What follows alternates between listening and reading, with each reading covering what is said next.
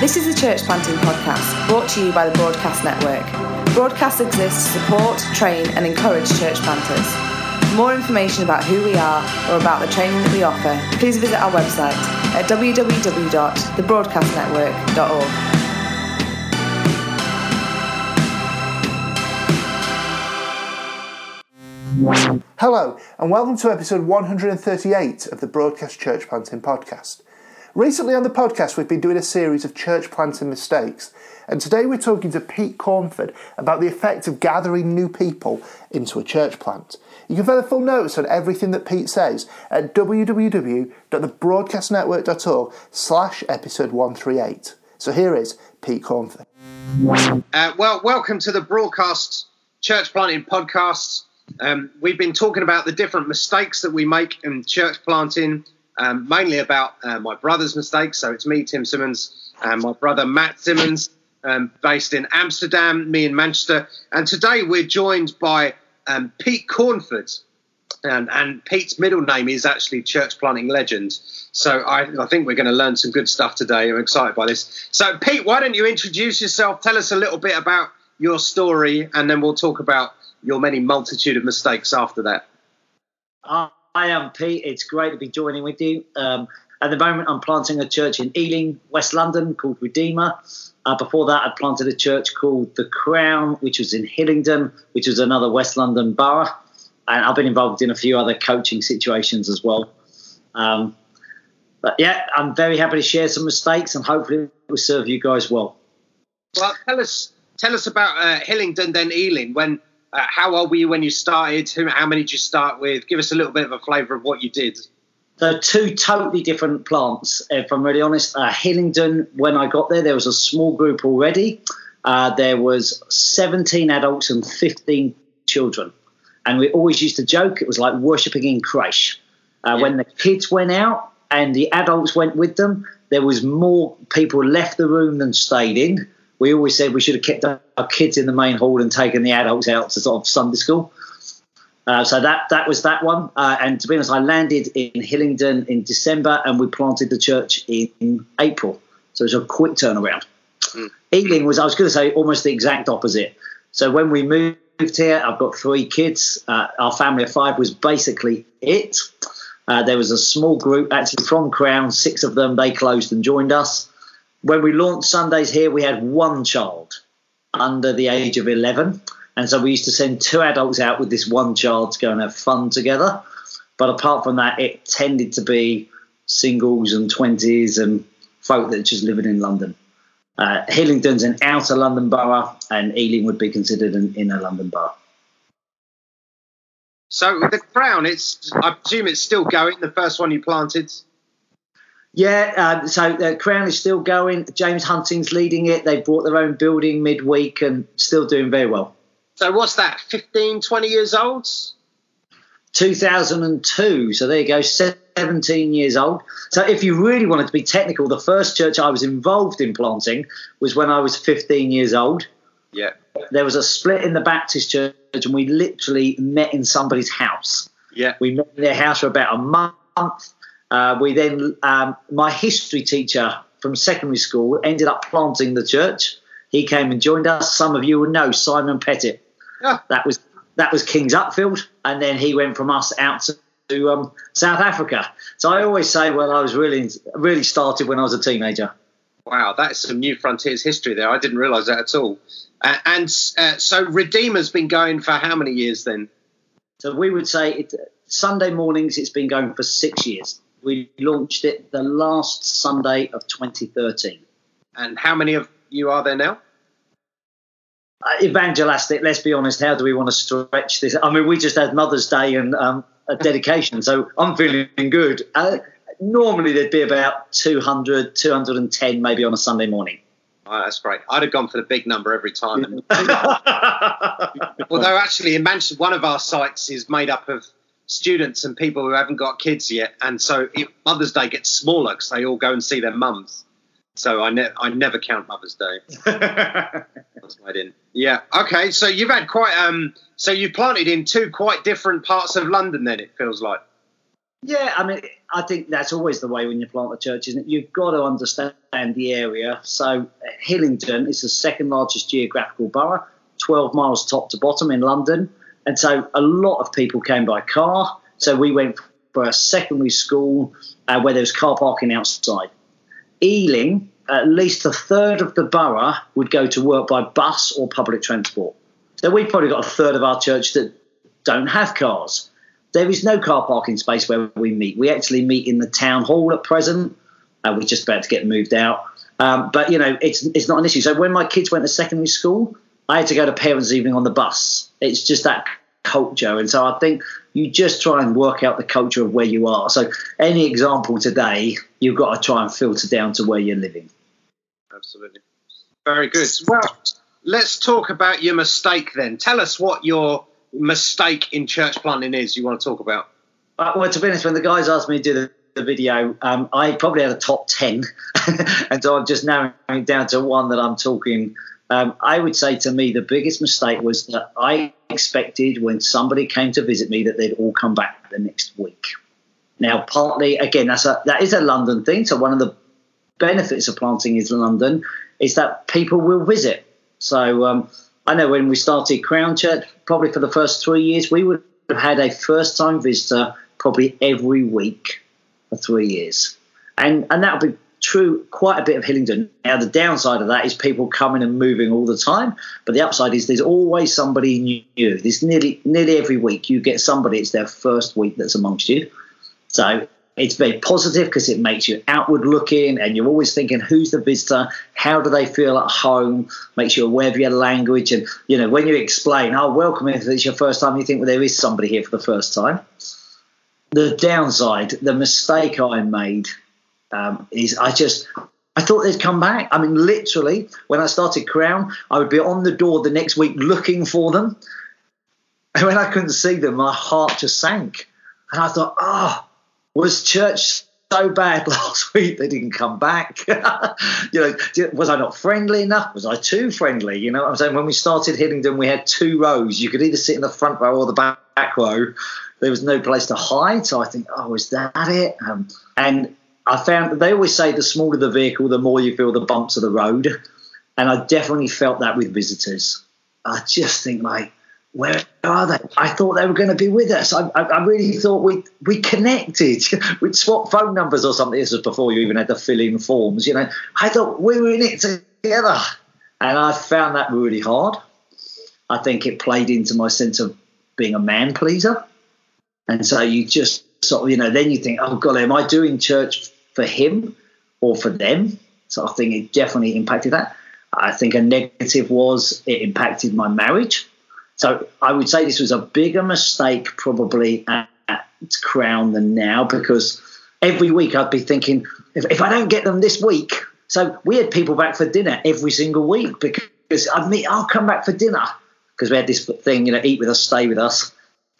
And it just felt like I was constantly chasing the guest, the visitor. And, I tell my wife, and then you just feel like it's a week, it's a month, it's a year, and I'm still chasing them. And you just think, it wasn't good for me in the long term. So I made lots of mistakes about it. Right, that's interesting. So talk us through then, just to help me. You're like at first time round, you're saying you made this mistake a lot early on. A visitor turns up at church. How did you follow them up in the week, or didn't you? What was your thinking? So, I mean, this obviously makes me sound really old, doesn't it? But when they first came to Crown, I would do a handwritten letter. So every week, years. Oh my word! We had a visitor's book when we first started, so none of these fill in a form or send us your email, text me if you're interested. It was like so. Did we? I don't even know if we had a website. We had coloured acetates. You know what I'm saying? Because that's how trendy it was. I thought we were hit because we had a slimline overhead projector, so I could put it in the cupboard rather than a big one. There was no Twitter, there was no Facebook, there was none of this sort of social, which is partly why we did so many leaflets, and I've been known for leafleting, you see. Yeah. So we had a visitor's book, so I said to everybody on the core team, sign the visitor's book, because then it doesn't look like the visitor's on their own. Because obviously, and it's literally, we'd have people sign. I'd then take the book home and I'd try and write them a personalised letter. I met you, and it was nice, and your kids, or something about that. I understand where you're from or why you're moving here. So the whole process then was very sort of bespoke, I suppose you could say. But intensive. Always put a first-class stamp on it. Handwritten letter, because how many people get a handwritten letter with a first-class stamp on, you see? And then I don't see anymore, but yeah. I wonder if that would work. I wonder if that would work even better today. Because today no one gets a letter. I just Facebook stalk people, but writing a letter is such a good idea. You'd have to get their address off them and everything. I mean, it would be a day and nightmare. So somebody turns up at your church. They write in the visitor's book. They talk to you. What happens then? End of the meeting. So we used to do tea and coffee at the start of that meeting. So at the end of the meeting, people were clearing up. Obviously, you're renting a space. So I would try and connect to them and then clear up afterwards. Like I say, if I could get them back for lunch, I would. But often in those days, to be honest, you try and invite them back the next week, because then you thought they're coming back for another Sunday. Yeah. But like I say, on the Monday morning, I'd write the letter, first class stamp, pop it in the envelope, handwritten envelope, put it out. The hope was that they would then come back and connect. But, I mean, this sounds terrible. We didn't chase mobile phones or emails or that at all like you do now. So, obviously, they got a letter. They might never come again. I used to write to them twice. So the first time was about that, and the second time was Christmas. And so anybody that had come in that year would get a handwritten letter at Christmas. We loved you coming to visit our church this year. We got carols by candlelight, and the mayor and all that coming. We'd love to invite him. I've stuck in 2 invitations in case you want to bring a friend with you. So, but that really was the full extent of it. We did nothing beyond that. There was no follow up. I mean, since then, obviously, I'd learned a lot when Bill Hybels used to talk about trying to do the support and the care and the follow up and get them into groups. We didn't do any of that. It was just the letter, really. Right. Okay. So both of these churches still exist and are growing and thriving. So it must have worked. Look, the more involved I am in church planting, the more I'm aware it's the grace of God. We're all looking for a silver bullet, and there isn't one. No, but there is a diligence, isn't there? So, yes. There are plenty of church planters who want to preach. They don't want to. So it must have worked. Sorry about that. That's my wife trying to be friendly. It's all right. We're a professional podcast. It's fine. I do think people matter. I guess I've always felt stirred by that. At the end of the day, the danger is I always think of the 99, and Jesus left them and went for the 1. I think one of my most powerful moments was back in the old Cell Church day. I went to a conference that Lawrence Kong was doing, and there was 10,000 in his church plant after 10 years. And he said we could go and visit a small group, but we couldn't ask the small group leader any question. We could only ask him. Anyway, the next day we came back. There's 2,000 of us at the conference, and somebody puts their hand up and said, my small group leader said, I feel like a number in this church. Now, at the time, he had a budget of 300 million. He had like 350 staff. And he didn't say any about that. He just stood on the platform and cried. And he said, I never want people to feel like they're just a number. People matter. And I guess that has probably got into me. I mean, if you do strength finders and all those kind of things, I am an includer. Maybe that's why church planting plays more to my natural strengths. And you just feel like people genuinely matter.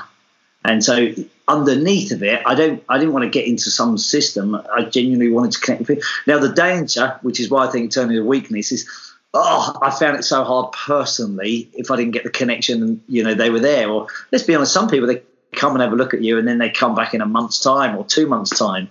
I was just very short term. And that's the problem. But that's another classic problem, isn't it? Rather than look at your church over a year, you look at it over a week.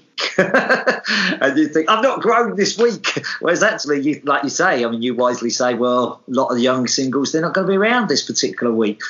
I mean, that's often been true for us at Easter. Everyone says, oh, it's the highlight. But so many people leave London because it's a 4-day weekend. Can you give us a bit more detail, Pete, of how you kind of processed or how you learned to process that emotion of people not returning? Because I think, every church planter has to walk that journey, because I've done it in slightly more modern times. I've often Facebook stalked people. They come on a Sunday, you get their name, you find them on Facebook, you become their friend, and you exchange a message. And then you never see them at church again, but you then end up following their life in this really weird way. And I've often ended up then having to kind of unfollow people a few months later when I realised I'm never actually going to see them again. But the fact that I'm seeing them on my Facebook feed then just, I was going to say winds me up. Doesn't wind me up. Probably does wind me up. Frustrates me. So how do you process that emotion? I mean, I think what I had to find ultimately is that I genuinely believe that God builds his church, not me. And so when it became very me focused, if I could attract them, if I could get them back in, and I thought, I've got to trust that God is sovereign, it's his church. And so I thought, how does my theology affect my practice? Because in an insecurity way, you just think, oh man, I want to get as many as, and then I thought, actually, he's building his church and I've got to trust that he'll bring the right ones back. But pragmatically, I tried to have this saying, build with people rather than on people. And I hope that wasn't cynical, but I just thought people do come and go. And life is like that, but I thought, how do I genuinely build with people, include people? It's not about me. There's team, there's others that are engaging. But actually, if I build on, if I don't get this one person or this one person feels the call to move on, if I built on them, I get crushed. And then I think, no, come on, we're building with people. But actually, I cannot think everybody's going to, let's be honest, I moved on from Graham, and that's always the thing. And so I suppose partly you think, I've just got to keep trusting him. It's interesting you said that this affected your marriage, which when I looked at when you met Matt messaged through earlier, the mistake that you wanted to talk about, it's funny that it didn't get to that depth in my thinking. But actually, I remember in one of our sites, we had quite a high turnover. Sounds like your current church, a lot of young professionals, students who can be around for 3-4 years and then go. And we would get to June or July most years, and Vicky would just talk about how sad she felt because there'd be a whole turnover of people who we would, like you said, have built with and on sometimes, and then we're going to leave, and that would be it. And because it happened before, you knew that really, in real terms, they were dropping out of your life, because as much as you say you'd like to stay friends with everyone, as soon as they've left town, they're busy, you're busy. You're kind of finished, really. So we found that from like your community for your own family, it's quite a difficult thing for a planter, I think. So how did you talk us through how you feel it affected your marriage and how you dealt with that? So, like you say, and look, I'm not claiming to be the worst on this. Andrew Haslam, who's planting a church in central London, had said to me, because I've been chatting to him a little bit about the journey, he reckoned a third of his church moves on every year. I think that's what I'm saying. But then you do think, golly, how do I keep my personal heart soft? How do I not just become cynical about people? They're here for a while, but, the worst case we had somebody come from a New Frontiers church up in Scotland. And I thought, oh, great. They turned up in December. I made them alpha group leaders in January, and they'd left by April. And I thought, we've got to the stage now that we would literally ask somebody to serve on their second visit. Yeah. Because I don't know how long they're going to be here. Let's throw them in. How did it affect my marriage? So I think in my insecurity, I chased people and I didn't give enough time to my wife and kids when I planted Crown. So if I could look back and think the mistake I made there, is I thought everything rides on every person. And so you chase it down. I've got to be there. I'm going to meet this person for a coffee. I've got to make a phone call to this person. I'm going to follow up with this person. And rather than saying that I'm trusting God and I believe we'll be here in 10, 20 years' time and take that sort of pace, the insecurity or the chasing the one became, I would say, just out of proportion and kilter. And that's the danger where you can then burn yourself out or burn, So I'm loving it. So let's be honest, as an extrovert and an includer, I love it and chase and chase and chase. But the danger is after 2 years, your wife says, golly, you're just always chasing there. You're always pursuing the next person. What about us at home?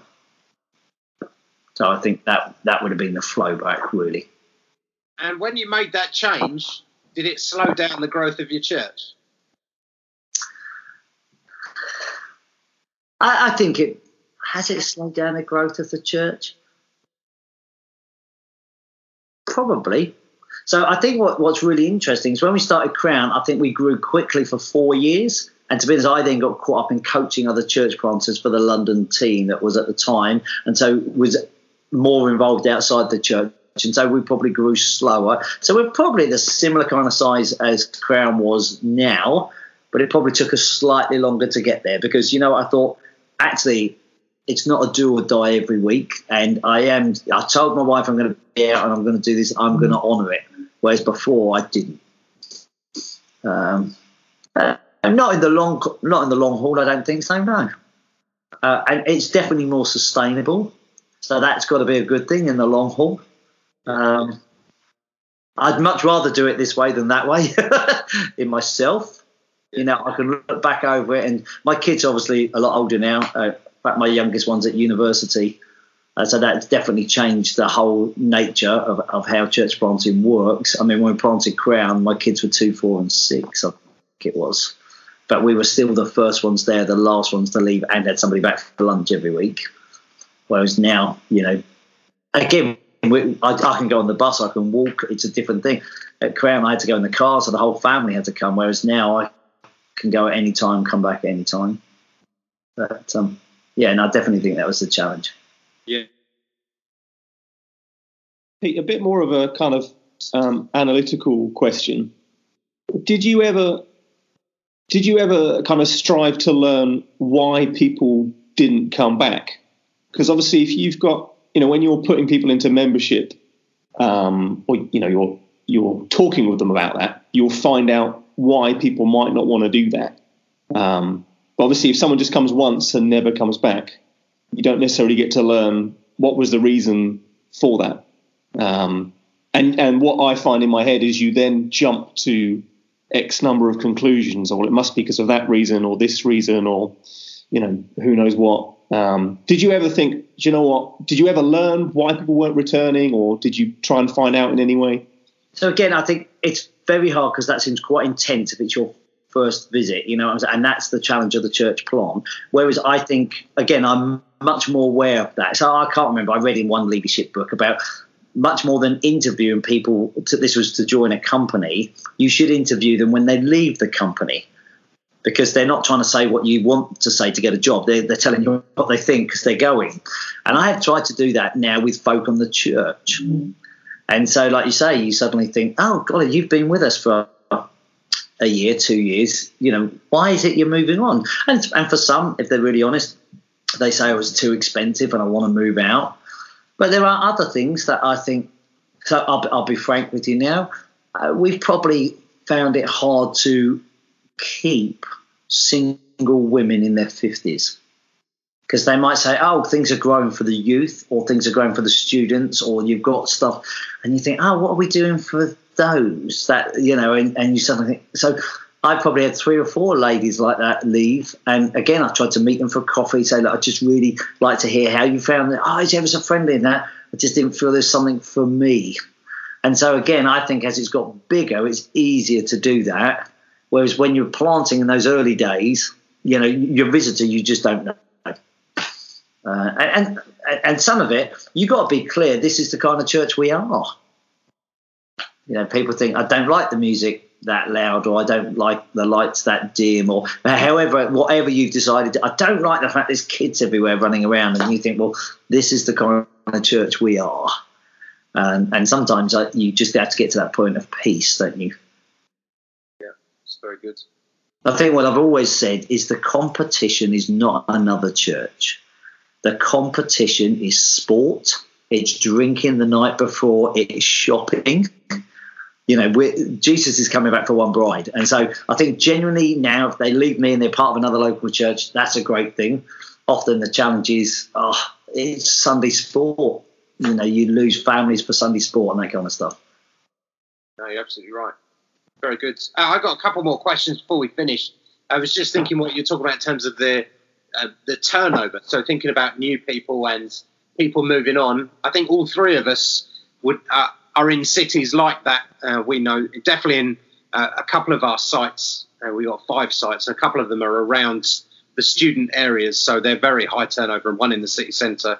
So we get lots of visitors. So in Fallowfields, we can get 40 to 50 visitors in a couple of weeks in September and October. And I know you guys would experience similar things. So how do you, Pete, how do you build community in that? I find the conversation I had with my wife in June about it being very sad and people are moving on, I kind of have to have it with a whole site of CCM that I'm always saying, well, yeah, but in September, October, we're going to get a whole bunch of new people that are our friends, who will become our friends. And nobody believes me, but then in February, they've all got these wonderful new group of mates that they really like. And nobody remembers that I warned them that would happen. So how do you, in that kind of high turnover culture, you build community in? I mean, very simple, even like on a Sunday. So we actually do tea and coffee before and after the meeting. Yeah. Maybe guests get there beforehand and afterwards, so you think you've got twice as long for people to hang around. Yeah. I think you have to be very intentional. Like I say, now I don't get people's addresses. They tend to give you their mobile number or their email, which are both non-geographical. Yeah. And I think we are countercultural. So many people, they don't necessarily do their entertainment or their sport locally. They could be wherever. And so we're trying to say, get a heart for this place, get a heart for Ealing. And they might think, well, I'm travelling uptown. So partly I think I realise that I'm countercultural. I realise it takes time. Whenever you give a story, I think that inspires. And so you try and tell a story, this has been great or so-and-so. We've actually gone down the road of these terminally small groups. And I definitely think that has helped. We get a much bigger buy-in. Now, there's weaknesses to that whole model. But I think for us, with the turnover, people turn up and, in fact, our new folk are in groups much quicker than our long-standing folks. And so literally, everyone's doing a group now. It's January, and they're suddenly all signed up. So we do this welcome lunch. Again, partly it's a cultural thing. This term we've done it once a month. You come and have lunch at the pastor's house for new folk. And I might get 10 or 15 people each month that will come and have lunch at our place. So I think that has helped. Last time I did it, everybody that came were already in a small group. And I think that's just because we've started small groups termly. So I think the termly small groups have helped. Yeah, because everybody has to go and recruit new people all over again. Everybody recruits. There's no, this long-standing thing. I mean, there's downsides to it. Yeah. There's no long-term pastoral support. You can hide. If you've got an issue, you can bounce from one group to another. But actually, in terms of community and buying in, so we have unbelievers in our small groups, which we didn't before. People that are very new are involved. People that have only been around a couple of months could lead the next term. So I think it quickly brings people in terms of ownership. Yeah, very good. And in that culture of turnover, how do you? So you, as a church, like you said, this is the sort of church we are, and we're finding we have like a standard sermon series of about 8 weeks, which we talk about the different cultures that we want in our church. And I'm finding it in some of the sites, we need to do it like every 18 months, and we need to you have to go over it again and again. How do you guys work on building that or explaining your own values and culture as a church? So, I mean, obviously you've got some publicity which tries to help, we do a membership. I know not everyone does that. I mean, it's fairly short, but, join the family, we call it. We actually had John Hosier preach last week. Some of your listeners might have been aware of him, classic New Frontiers guy. And he was saying, which I thought was a really interesting point, many of us leaders think that we're building church because of our values. We fought for these values. And myself, being part of New Frontiers, 35 years now. And so you say, this is our value. But actually, if I'm brutally honest, there's probably only about 4 or 5 people in our church that know anything of New Frontiers outside of us. And so I don't think they would say, oh, these are the values I hold. I think they'd probably say, I really like Redeemer. But actually, if I moved somewhere else, I could go anywhere else. And so, we've often thought, oh, they're brought in and they're with our values. And sometimes I think, actually, they just enjoy church with us. And I'm not sure there's such a strong commitment to that as maybe there was 20 years ago. And I was part of New Frontiers and people say, oh, we're planting here and that's going to have our values. And, whereas, and I'm not knocking that, but I think people go to HTV plant down the road, or they just go to, and they say, oh, I quite like that kind of church. And so I don't know the values are as strong for the people as they once were. Although as leaders, we want to live and die by them. Yes. I think that's very good. I think it's very astute. I think that would probably be true for us as well. Almost entirely wouldn't have experienced New Frontiers until they joined us. Wouldn't give a monkeys if they ever were in a New Frontiers church again afterwards. So, yeah, very good. Matt, have you got any last questions? Yeah, I was wondering, Pete, you've planted twice now. If you were to do it the third time, what would be the one thing that you would do differently? So this feels like I'm sitting on the fence, and I'm not trying to say this, or maybe that is it. I think the more you do it, the more I realise that everyone is different. I absolutely love London. So, God, if ever I planted again, I could only imagine it being in London. But even every London borough is so different. I think I just have to study the place or the people to try and shape what kind of thing you're doing. And what we can never get in with church plant is we're not mimicking, we're not franchising, we're trying to bring the gospel to the people where we are. And so I don't want to feel, oh, golly, would I do something different? I mean, I would have loved, if I would have loved to have done a church bivocationally. So when I was on the London team, we planted 10 churches in London. They all had a full-time paid member of staff. We've got a guy, I'm part of a group called Advance, and he's just moved into Wembley, and he's doing it bivocationally, but it's such hard work. And I think if we're really going to be a movement that doesn't just add churches but multiplies, we've got to get into releasing people in the workplace. And I feel like I'm a theorist when it comes to that. But Bob Roberts talks otherwise. We're just mimicking, and that takes money. Whereas we want to be creative and honestly believe, So when I came here, to be honest, I tried to get back in. I went to Australia. Some would have considered it a plant. There was a group there of about 30. I would have said it was a re-engineering. It didn't work. I came back, and part of me thought I could get back into teaching. That was what I used to do.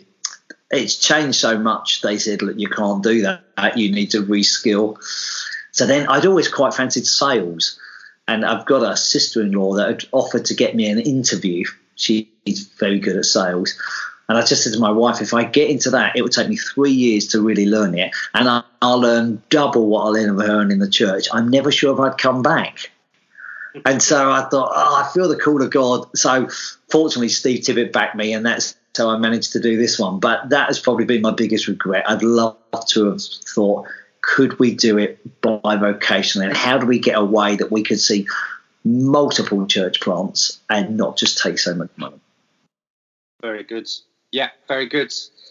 Pete, I think that's really helpful thinking about I'm thinking about the effects that trying to get people to join your church actually has on you, your family, your soul in a funny way. I'm also slightly stunned by what it was to plant a church in the 1900s, which is, I mean, it's like you're Fred Flintstone. It's incredible.